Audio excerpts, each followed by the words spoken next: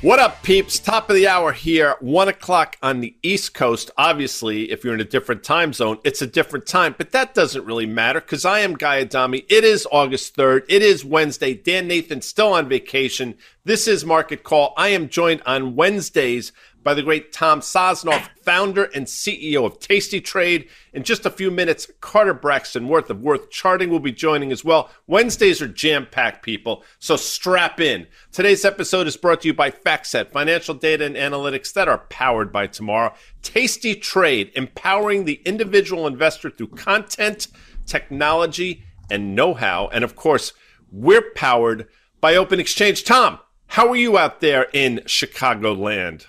I'm actually pretty good today. All things considered, pretty damn good.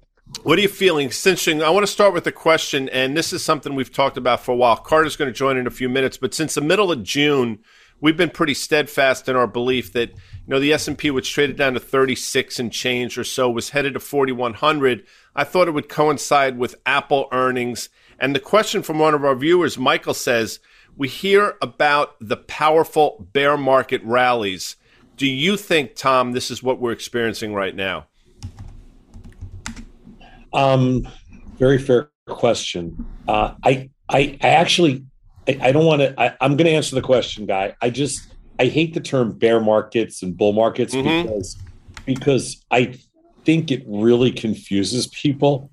I do think that we are in the midst of a very cyclical marketplace, of which it's more likely than not that the bottom around 3,600 is probably in for 2022. But it wouldn't surprise me at all for us to dip down another 100 or 200 points. But I don't think we're getting anywhere back close down to where we were before. So I kind of like this market if it drops back down to 4,000, 3,900. So to answer the person's question directly, do I think this is a bear market rally? Not really. Not really. I think it's a little bit more than that. A bear market rally, a 500-point S&P rally is a little bit more than a bear market rally.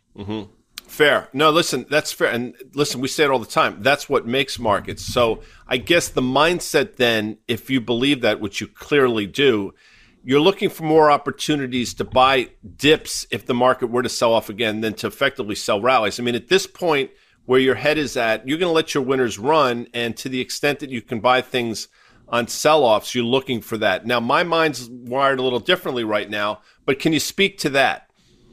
Yeah, I mean, I think that's fair. I think when I look at this market, and I always think of things in terms of pot odds, and I'm a little different than most traders in that sense. And from a pot odds standpoint, as for most of this year, I felt that And I felt that the pot odds were to the upside for the last couple of months. For the last couple of years, I felt the pot odds were to the downside. So I was way too early. Right now, I feel like we're pretty, just like talking about today, for example, I feel like we're pretty rich up here at 4,150 and, heading towards 4,200. I feel like the market's pretty rich. So I actually like the pot odds to the downside a little bit more short term. So I'm leaning a little bit short here, just on the basis of we've come pretty far in a short period of time. But I don't think stocks by any stretch are overpriced. Fair enough. I saw you and Tony Batts. I don't know if I'm allowed to call him that, but since I'm half Sicilian, half Italian, I figured I can. Yeah. Well, you guys had a conversation a few hours ago about the VIX. I would submit, and again, this is just my view. I'm not certain I'm right, but 21 VIX or thereabouts in the environment that we find ourselves in is probably at the lower end of the range. That backs up my belief that the market sells off. I think it somewhat backs up your belief that we're a little rich here. Can you speak to that? How do you listen? I'm not suggesting anybody trade the VIX, but I think you have to have it up as sort of an indicator of where things are. The VIX has been volatility in general. I don't, we use VIX futures actually, not the VIX itself, but the VIX futures, which today are wrapped around like 23 and a quarter, which is the lowest that they've been. And we've been super bearish on the VIX since it was, for the last, let's say 20, 30%, but it's been a battle for the last couple of months. I thought it would get down to the low 20s. It's down to the low 20s. Now, you remember, long-term mean is 18 and a half.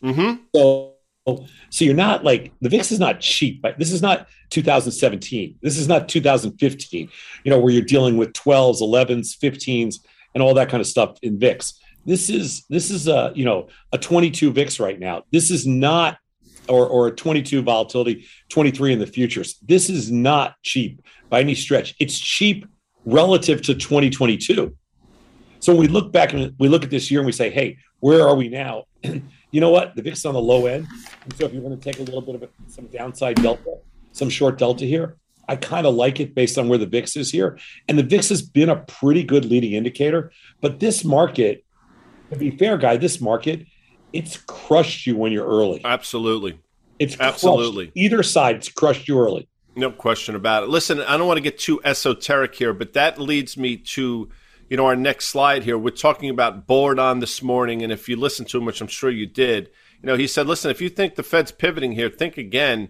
Rate hikes are there. Now, I say this on the context of the VIX because one of my beliefs, and again, I'm not suggesting I'm right, but I think when the Fed has been accommodative literally for the last 20 years, one of the ancillary effects, one of the desired effects, or just something that just happened without them realizing it was they dampened volatility. Fed largesse dampened volatility. We find ourselves now in a different paradigm. So although you're right, obviously historically, in the context of things, 18 is sort of the mean. Can I make a cogent argument that that's different now that the Fed is taking away liquidity? Does that make sense to you at all?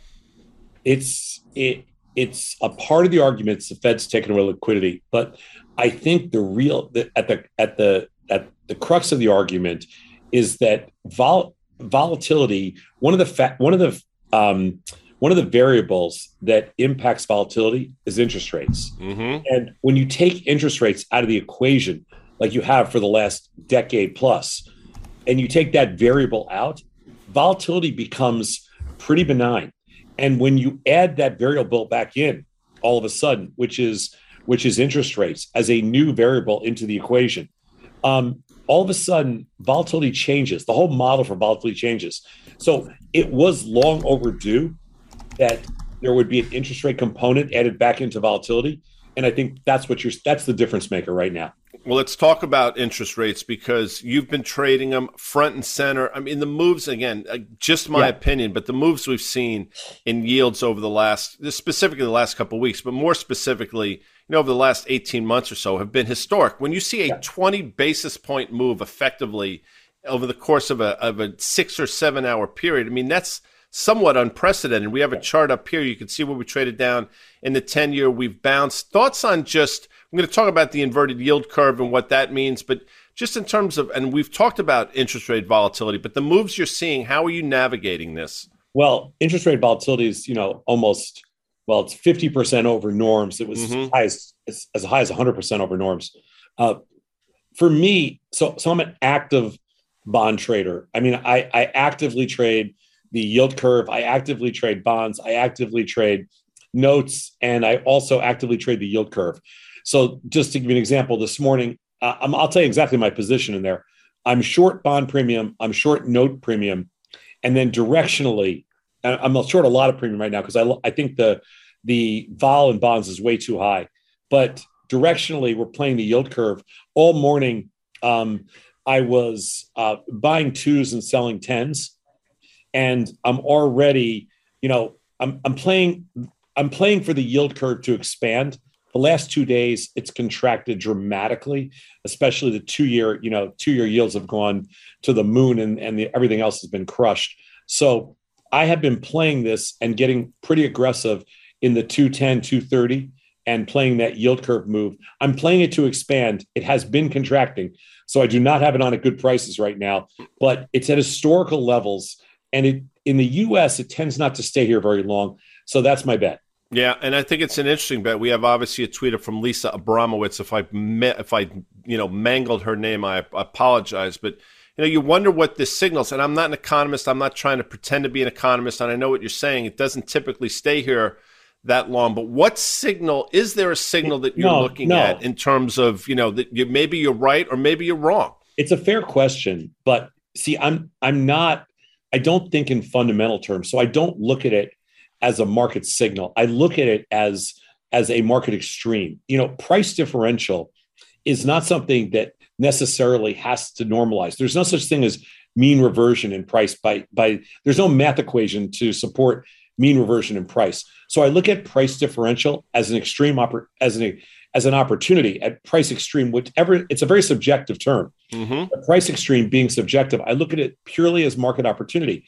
And I think when you think about, different things like for example, volatility getting too expensive, it can't hold it. Volatility getting too cheap, bonds getting too expensive. That's hard to define. But yield curve getting too inverted, I don't think that's that hard to define from an extreme side. So does it mean anything? I don't think so. Basically, what the market's just telling us is short term, there's a lot of pressure to try to push rates higher. But long term, the market's pricing in a very normal, much lower interest rates. That's all it is. It's fascinating. Again, it's interesting how, and that's why trading is so, for me, I get such a kick out of it, because you could have 10 people in a room that could look at the 10 exact same thing, and you have 10 different opinions, outcomes, variables, just the way they look, the lens with which people look at things. And obviously, your lens is really important, which is why we do this. The other thing that you trade actively is energy, crude oil specifically. And, we have a headline here, OPEC increases, probably not what the market is necessarily looking for. My sense is, as much as people want to basically castigate OPEC and say they don't control things, they still pretty much control things here. And you had a great call on crude, Dan, as well. You thought lower was the way we were going here. The path of least resistance is probably down, and that's been correct. At what point, though, do you think this thing turns, if at any, or what point do you take off that short position and get neutral, to the extent that you are? I am short crude oil right now, but it's been trading in that kind of that low 90s to low hundreds range for quite some time right now. But I feel like every time I watch crude oil, and I trade, so I'm a premium seller. So I sell a lot of puts and a lot of calls, but I just try to keep my calls closer to at the money. So it gives me some short delta in there. And the way I'm watching crude oil trade, it feels like there's a lot more pressure on the downside still. So I would think that the outlier risk in crude oil, if there is any outlier risk, is the downside. I think it gets into the mid to low 80s. That's my kind of near-term projection. It gets somewhere mid to low 80s. It's interesting you say sell puts. I totally get that strategy. And I'm not looking to get too inside baseball here, but is there sort of a line of demarcation where vol trades below that you say, you know what, I'm not getting paid enough to take that type of risk in terms of selling puts? I mean, obviously it's different for everything, but do you think that way? I absolutely think that way. So we basically build a ton of technology at Tasty. So a bunch of the technology we build is all centered around, being able to put context around volatility. So the two things I look for with respect to volatility is, one, that it's not too low relative to itself. We call that implied volatility rank. Another thing I look at is, I don't sell cheap stuff, because I feel like if I'm going to take naked exposure, I would rather have a little bit of juice in there. So I like some meat. So I don't go below a 16 delta option. The kind of sweet spot for us is 2022 deltas, which puts you far enough out of the money that you can sleep at night, but gives you enough premium that it makes the trade worthwhile. So that's obviously something you have to watch. And a lot of people that implement that strategy, and when I do speak, I think, unfortunately, Tom, what I have found, and hopefully people will get educated by this, that they put on that strategy regardless, and they will continue to do it as vol continues to go lower. And what I say to them is, listen, you're not getting paid enough for that kind of risk. And I think, unfortunately, people need to learn that the hard way, and sometimes they do. But I'm glad you brought that up, because I absolutely think it's something that the people listening and watching should know. So thank you for that answer. The other thing that you've been talking about are these fintech stocks. And listen, a lot of these things are off to the races, having all been sort of crushed over the last 18 months. I know Robinhood is on your radar screen, and I think you're looking for a continued bounce in this name. But can you just speak to what you're seeing in some of these fintechs? Because they're finally getting off the mat. And again, whether it's a bear market rally or not, I don't think it matters. If something goes up 25% over the course of a couple of days, that's a pretty interesting move. Well, I didn't understand why I understand trading volumes are down. And I get that, there's been a little bit of a contraction across the board in the industry. But what I didn't understand is with interest rates going higher, most of these asset gatherers or most of these financial service stocks really benefit from higher interest rates just on assets that, are sitting with the firm. They don't pay any interest. Robinhood, I thought was a very unique situation because it got to a level where it was trading just above their cash. Now, that doesn't mean anything as far as, other than the optics of it, the perception, it didn't mean anything. Robinhood, probably lost about 75 to 80% of their business, but their stock was down by 90%. Mm-hmm. So I felt like, Robinhood's one of our biggest longs, even though they're a competitor, they're one of our biggest longs just based on price. But I'm not long at a good price. Like I'm probably long at a shade over 11. It's trading a shade over 10 right now because I was buying it on the way down. Mm-hmm. But in general, our biggest longs are in the fintech sector because that's where we live. So part of it's because that's the space I kind of feel like, at least I understand. Here's another esoteric question, and I apologize, and I have pretty strong opinions on this, but you mentioned the price in which you're long, which I totally get. You need to know your cost basis. But in terms of making decisions, does that matter? And my point is it does not, right? Can you sort of amplify that? Because I agree with you. Sure, because it's you cannot trade or invest based on where you did something.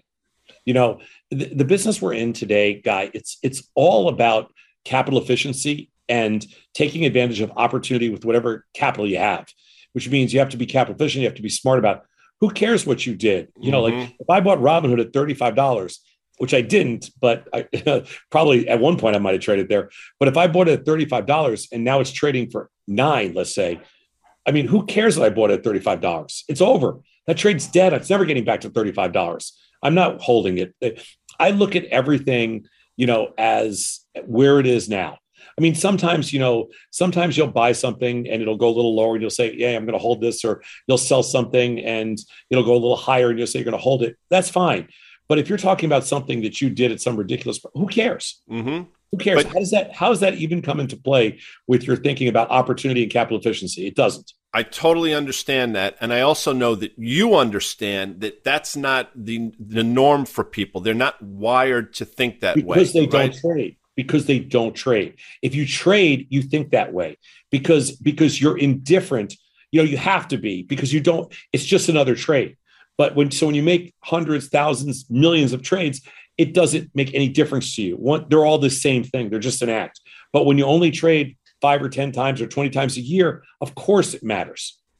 Tom, tell us what's going on at Tasty Trade. You should definitely go to tastytrade.com. You should follow Tasty Trade on Twitter at Tasty Trade. What do you guys got going on? Talk to people real quick in terms of what you're finding to be interesting and what's the hot topics on the site. Well, the nice thing about Tasty, and this is where we really differentiate ourselves, is on our brokerage platform on Tastyworks, we support every product. So we're the only brokerage firm in America that supports every listed product plus crypto. And every strategy in every account type. So we don't have different levels. We don't say you can only do this in a certain type of account. We don't care what you have. It's an IRA account, regular. So we built a platform that's basically wants you to just, our whole goal is, hey, Guy, you want to trade, you want to manage your own money, you're a do-it-yourself investor. We will provide you the opportunity to do whatever it is you want to do. That's all I care. That's what a really good brokerage firm should do. And content-wise, we just back it up with optimal mechanics. Our content's not, hey, Guy, I like Apple here. Our content is, hey, if you like Apple here, this is an optimal approach. I love it. I think it's all about community as well. I think you would agree with that. I think people feel empowered when they're part of something, and the fact that you're available to them the amount of time you are during the day. And I'm not blowing smoke up your ass. It's just true. You're a psycho. You love this, but you understand though that makes people feel very comfortable about what they're doing. They don't feel disenfranchised, or they don't feel like they're sort of out on their own. They feel like they're part of something. And to that extent, I think you've done an extraordinary job. You can continue to do it. And Dan and I are thrilled that we can do these these 15, 20-minute interviews or conversations every Wednesday. So thanks for joining us again, Tom.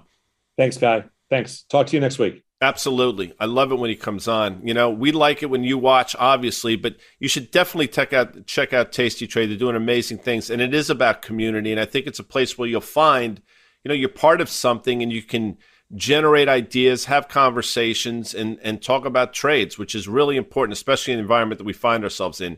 Anyway, thank you, Tom. Now, obviously, without further ado, bringing the great Carter Braxton-Worth, who's been sitting on the sidelines waiting to join. Carter, how are you on this fine day? Well, unfortunately, Carter has forgotten that the mute button needs to be disabled. How about now? You would think, see, there are people that come on to CNBC's Fast Money from time to time, and they impale themselves, yes, he or she, because they've never done it before. But you are now, I know this for a fact, because we've been doing this together for a while. You're a 16-year veteran, and yet you still can't get the mute button. Well, the mute button it's like the ultimate. It's like buying puts. It's the ultimate hedge. You can't, because we all know what happens if you could be having a conversation with nothing to do with this. Now, anyway, what's really funny? Hold on. Before you started, I was like, is it going to be, you said, you didn't say aforementioned, you're right, without further ado. Without further ado, aforementioned, this is bingo nirvana, man. I mean, come on.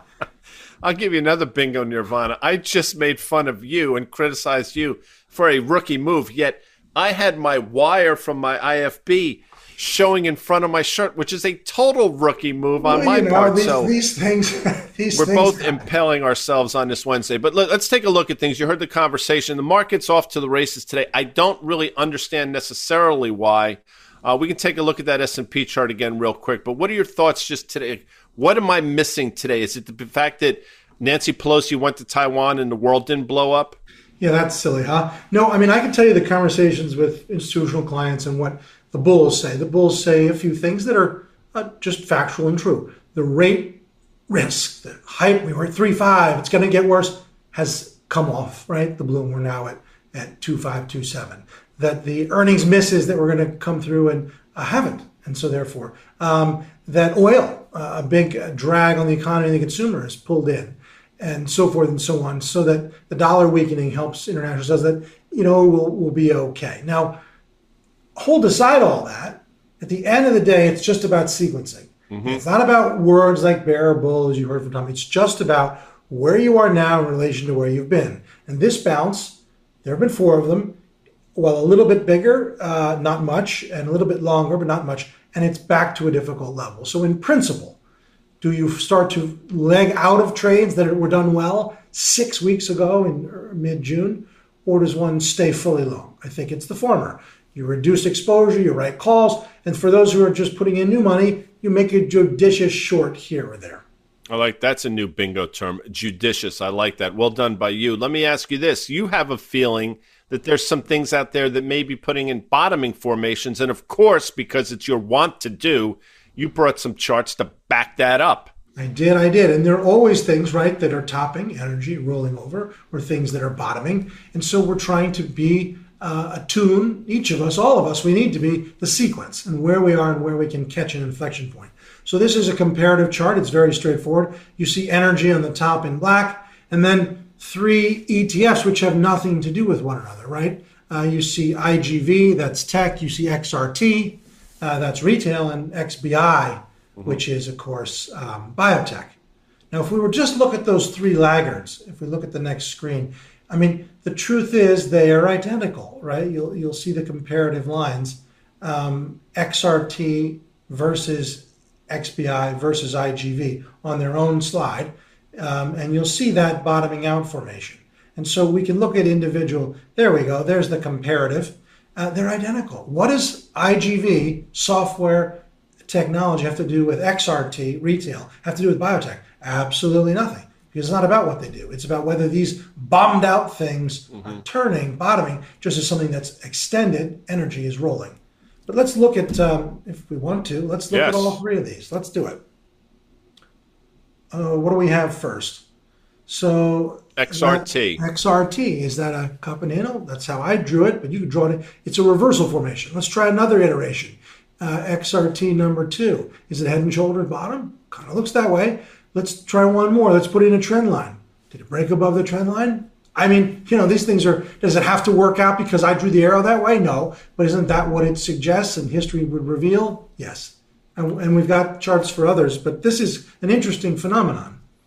I think it's fascinating. And, it's probably a few months ago now, you did this exercise, but you flip these charts around, and it's amazing how the bias, you can eliminate the bias when you look at things differently. And, if you flip this around, this would suggest something that's headed significantly lower. But then when you look at it, it looks like it's going higher. Now, people are biased to try to find things that are going up, which is why this chart is so powerful. But yet again, if you looked at the other way, you would say, my God, this is something you want to get out of and run for the hills. But I think that speaks to exactly that. So I'm with you on this. Again, the three of them have nothing to do with each other, yet the formations are extraordinarily similar, and it makes you wonder what's going on. Let's take a look at the next one. I think it's the IYG, I believe, if I'm not mistaken. I think this one's XBI. Excuse me, XBI. Sorry. Yeah, but I think IGV next, right? Exactly. And so it's the same. And one can say, well, you're making these lines look the same because you want to tell a story. No, but I used a magnet. Those levels connect. You can see the intermediate highs. Look at the arrow, and you can draw this as a double bottom. Look at the next iteration. Okay, it was. Could you draw this as a cup and handle? Look at the next iteration. It is. Meaning, and this is look, I'm not here to pitch technical analysis to anybody because in a way it sells itself. The point is, it's a mind bend to the fundamental analysts, to the Federal Reserve chairman, to CFA. They're like, how is this possible that XBI, which has nothing to do with XRT, look the same? Because patterns repeat. Mm-hmm. Look at the last one, and you mentioned it. Look at IGV. So this is software. And IGV, it's the same thing. It's the same trend line. It moved up the trend line. It kind of tops the same point. It bottoms. Let's put in some drawings. Could we call this a triple bottom? Yes. Could we call it a cup and handle? Look at the next one. Or just here, leave it there. Anyway, I think these are trades and you can trade them and make money. This action, one could say, well, isn't this bullish for the whole market? Meaning if real laggards are bottoming and they've been bottoming for a while, doesn't that one then make one very bullish on the S&P. The S&P is a different circumstance, right? The S&P 500 has rallied substantially up to its declining 150-day and is well ahead of these things which were down 60 and 70%, which are now gradually bottoming. And so that's very important. It's trying to catch some of these for laggards versus things that are too steep and have already expended too much energy. It's interesting. We have Tom on. He looks at the world through his lens, you look at the world through your lens. It doesn't mean they're not mutually exclusive, right? All these things can work. That's what makes trading, to me, so fascinating. Everybody can look at the same thing and come up with different determinations, different answers. Card, any parting thoughts before we 5,000? Yeah, so much is dependent on macro, and yet at the very same time, individual charts, if you do your work, you'll prevail. Well, another great call on Cat. It's exactly the way you outlined it on Monday. AMD to the penny, as you said, that sold off down to 93. It's bounced a little bit. We'll see if it gets through that trend line. My instinct, it probably doesn't. But 130 on the screws. That's it for today's market call. I want to thank Tom Sosnoff. I want to thank Carter Braxton Worth. Thank our sponsors, FactSet, Tasty Trade. We are powered by Open Exchange. I will be back tomorrow with EY from SoFi, the two of us left to our own devices. It gets a little off the rails. My sense it will be. I hope your team did well in the trading deadline. If you're a Major League Baseball fan, if you're a Met fan, you're left scratching your head as they really did nothing. But that's neither here nor there. I will see you tomorrow. Goodbye.